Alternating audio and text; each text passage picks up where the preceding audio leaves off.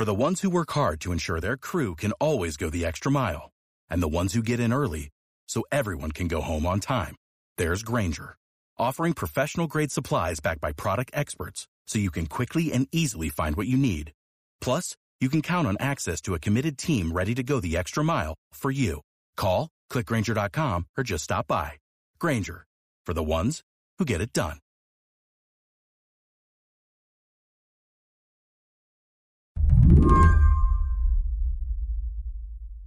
It's impossible to measure the exact amount of disinformation that's currently flooding the social media feeds of Latinx people in Florida, but experts describe it as an onslaught. Messages with false claims about Joe Biden are flooding Twitter, Facebook, WhatsApp, and even Spanish-language newspapers and radio stations. We've been monitoring them quite closely over the last couple of months.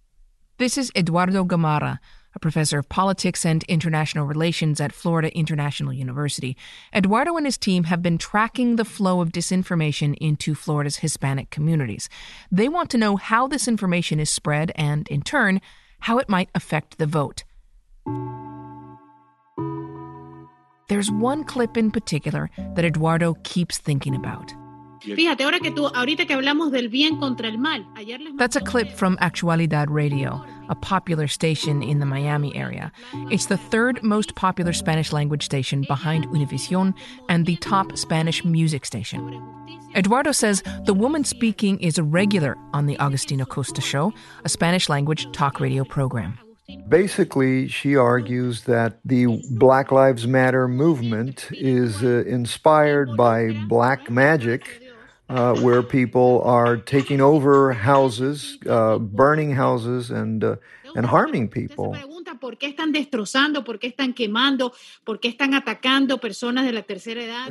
with a specific warning saying, if you vote for Joe Biden, this is exactly what's going to happen to you. And the recording sort of ends with a woman saying, don't blame us. We warned you that this would happen if Democrats were allowed to win. Porque eso es lo que están, por eso es lo que están votando, por la anarquía, por las violaciones, por los ataques.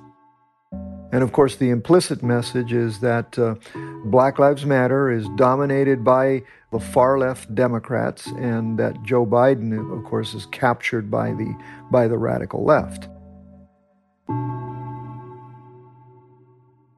This kind of targeted disinformation was also used in 2016 to manipulate voters and particularly to suppress turnout among black voters.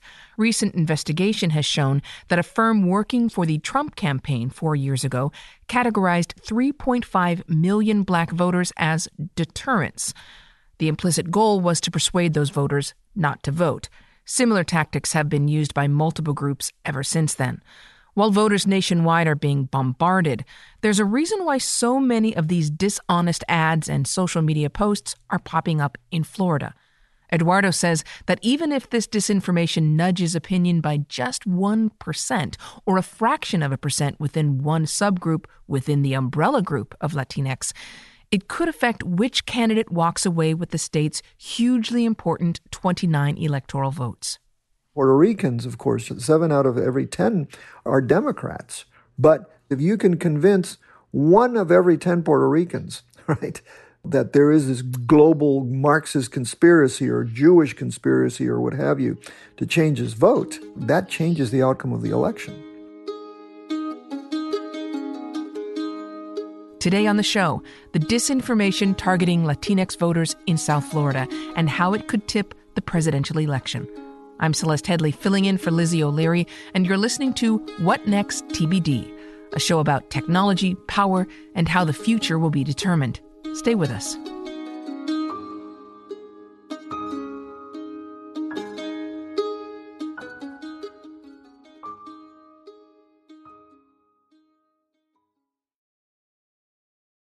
This episode is brought to you by SAP. First, the bad news. SAP Business AI will not help you generate cubist versions of your family's holiday photos, but it will help you understand which supplier is best to help you roll out your plant-based packaging in Southeast Asia, or identify the training your junior project manager needs to rise up the ranks, or automate repetitive tasks while you focus on big innovations. so you can be ready for the next opportunity. Revolutionary technology, real-world results. That's SAP Business AI. Without the ones like you, who work tirelessly to keep things running, everything would suddenly stop. Hospitals, factories, schools, and power plants, they all depend on you. No matter the weather, emergency, or time of day, you're the ones who get it done. At Grainger, we're here for you with professional-grade industrial supplies. Count on real-time product availability and fast delivery. Call, click Grainger.com, or just stop by. Grainger, for the ones who get it done. In the latest season of Blind Spot from WNYC Studios and the History Channel, join host Kai Wright as he travels back to a pivotal moment in the history of this country. Decades before COVID-19, a virus tore through some of our most vulnerable communities while the wider world looked away. Throughout the season, you'll meet people who demanded that they and their illness be seen. Mothers, children, doctors, nurses, nuns, and sex workers, all leading to a woman who literally helped change the definition of AIDS. Blind Spot, The Plague in the Shadows. Listen wherever you get your podcasts. The vote in Florida is not just important this election, it's important every election. But when we talk about the Latino vote, what exactly does that mean? In Florida, the Latino vote or the Hispanic vote is a very complex phenomenon because we have 1.3 million Cubans, of which probably 600 to 700,000 are voters. We have 1.3 million Puerto Ricans, of which probably a little bit more, 700,000 are voters. Mexicans, about 800,000 Mexicans, who are a very silent group here. A lot of them are undocumented. A lot of them are farm workers and so on. But increasingly, we're now beginning to see Mexican voters in this state. And then we have the Venezuelans, the more recent arrivals who've been coming over the last 20 years, right? And then over the last decade or so, as a result of the financial crisis in Puerto Rico and then the hurricanes, right, we've had this massive migration of Puerto Ricans into Florida. So if you try to understand how they behave politically, then you have to go into each of those groups and understand who they are. Some have come here fleeing right-wing military dictatorships. Some have come fleeing Marxist guerrillas. Some have come fleeing, the tragedy of Venezuela. Most have come fleeing the tragedy in Cuba. I want to read you a comment that was made by Hector Sanchez, who's CEO of Mi Familia Vota. And he says this, quote, widespread and systematic attempts to intimidate Latinos, to cast doubt on Latino voters, all of this is a feature of American politics that has been persistent and consistent really since there have been Latinos in American politics. Well, I think he's correct. Historically, the Republicans have been able to play other Latinos against Cubans. Okay, Cubans have a very high rate of voter participation. In fact, it's even higher than white Americans. They're very proud of the turnout among Cuban Americans because they vote predominantly Republican. But the strategy has always been to kind of suppress other voters. We don't want too many Mexicans voting, and we certainly don't want too many Puerto Ricans voting because they trend Democratic.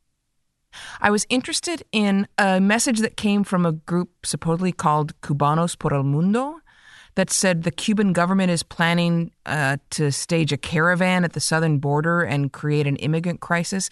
I was interested because this is such a reflection of some of the misinformation that occurred during the last election. Why do you think this particular message about the Cuban government sending a caravan of migrants would have any kind of play in Florida?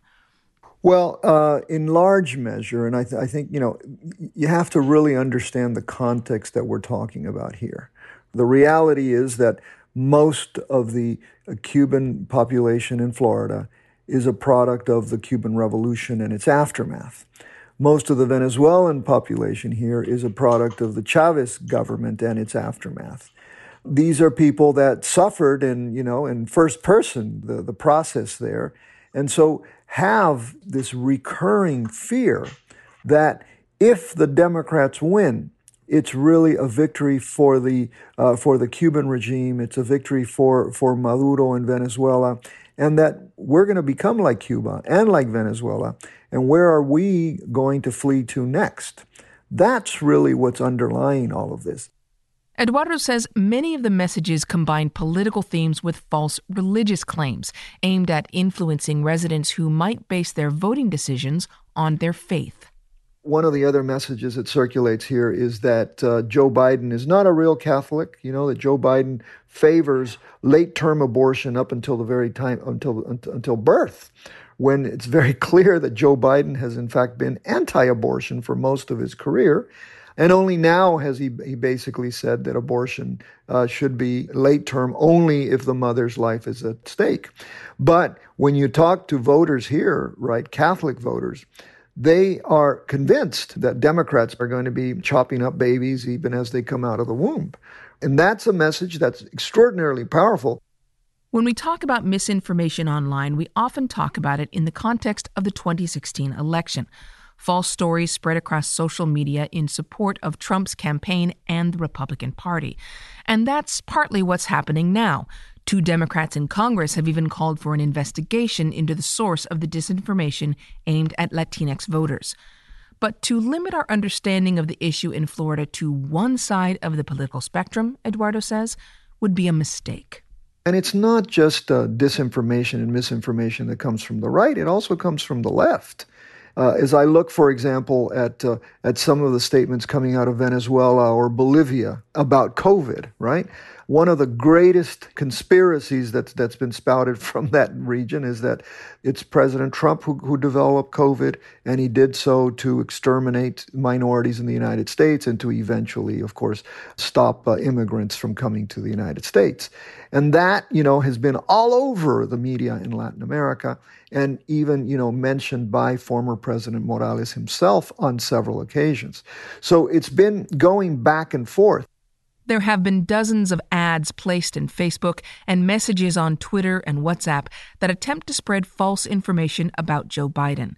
But people are especially surprised to see this material appear in 2 more mainstream, credible outlets, with a full-page ad in the Nuevo Herald, the sister publication of the Miami Herald, and a half-hour of paid programming on a popular Florida radio station.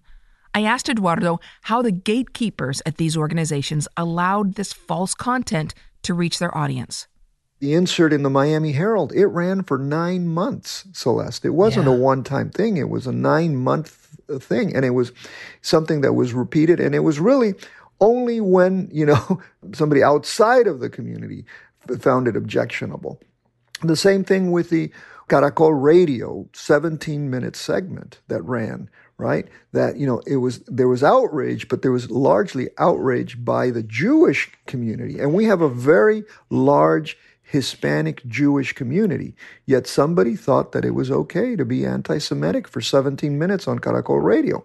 Both of those organizations have taken matters into their own hands, and they have demoted or fired some of the people responsible. The insert, of course, was suspended. But I think the damage has been done, especially when you look at it in terms of, the amount of support that those views appear to have.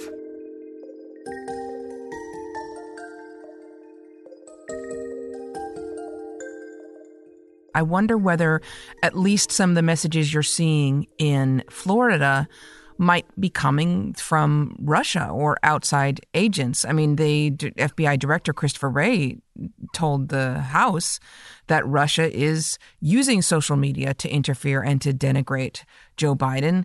We know that the Internet Research Agency, which is backed by the Russian government, is using a whole host of fake accounts, specifically on Facebook and Twitter. We know that because Facebook and Twitter told us. Do you suspect that some of these campaigns that are ending up in Florida are also coming from outside our borders?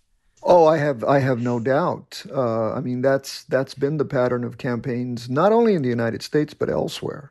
I normally am involved in campaigns overseas, and this is the new reality. For example, let me give you a case in point. There are also conspiracy theories that abound in Latin American politics about Latin American domestic issues. But because we have diaspora communities now, those conspiracy theories that are developed, let us say, in Colombia, are now being repeated in the United States, and they're being tied together. So, for example, Black Lives Matter has been exported to Colombia, and so now you have, the FARC, the radical left in Colombia, is really involved in the Black Lives Matter movement here. Now, who's making that up? Is that, the right wing in Colombia coupled with sectors of the right here in Miami? Yes. Is there likely, some assistance from other actors who are really good at developing these kinds of messages? Probably. And it's been very, very much in Colombian circles here. So how might this affect the vote, especially among Latinos in Florida? Because, the turnout among the Latino community is not usually all that high. Do you think that these false messages and the widespread nature of them could actually depress the vote further? I don't know if it's going to depress the vote, because most of what we're seeing seems to suggest that there will be a large Latino turnout in Florida, at least, right? But in large measure, the mobilization of the Latino vote, especially here in Miami-Dade County, has been because of this overwhelming message about communism having taken over the Democratic Party and dominating this presidential candidate. So what we're already seeing in some of the polling that we're doing, in fact, is that there's already been a shift. Historically, the Democratic Party has won Miami-Dade County. And historically, other than the Cuban vote, other Latinos tended to be Democrats. Colombians were heavily Democrat, and other South Americans were heavily Democrat. Only Nicaraguans and Cubans were the two communities that voted heavily Republican. Today, we're seeing shifts from 5 to 10% in some of these other communities, among Colombians, for example, although Venezuelans are much smaller among Venezuelans. But we're also seeing some of those small shifts which can make the difference in a state like Florida, where 1.5% to 2% will determine the outcome. That's the objective of this messaging, and it has been effective. Eduardo, thank you so much. You're very welcome, Celeste. Eduardo Gamarra is a professor of politics and international relations at Florida International University. That's our show for today. Thank you so much for listening. TBD is produced by Ethan Brooks and edited by Allison Benedict and Tori Bosch. TBD is part of the larger What Next family. TBD is also part of Future Tense, a partnership of Slate, Arizona State University, and New America. I'm Celeste Headlee. Have a great weekend. Mary Harris will be back in your feed on Monday.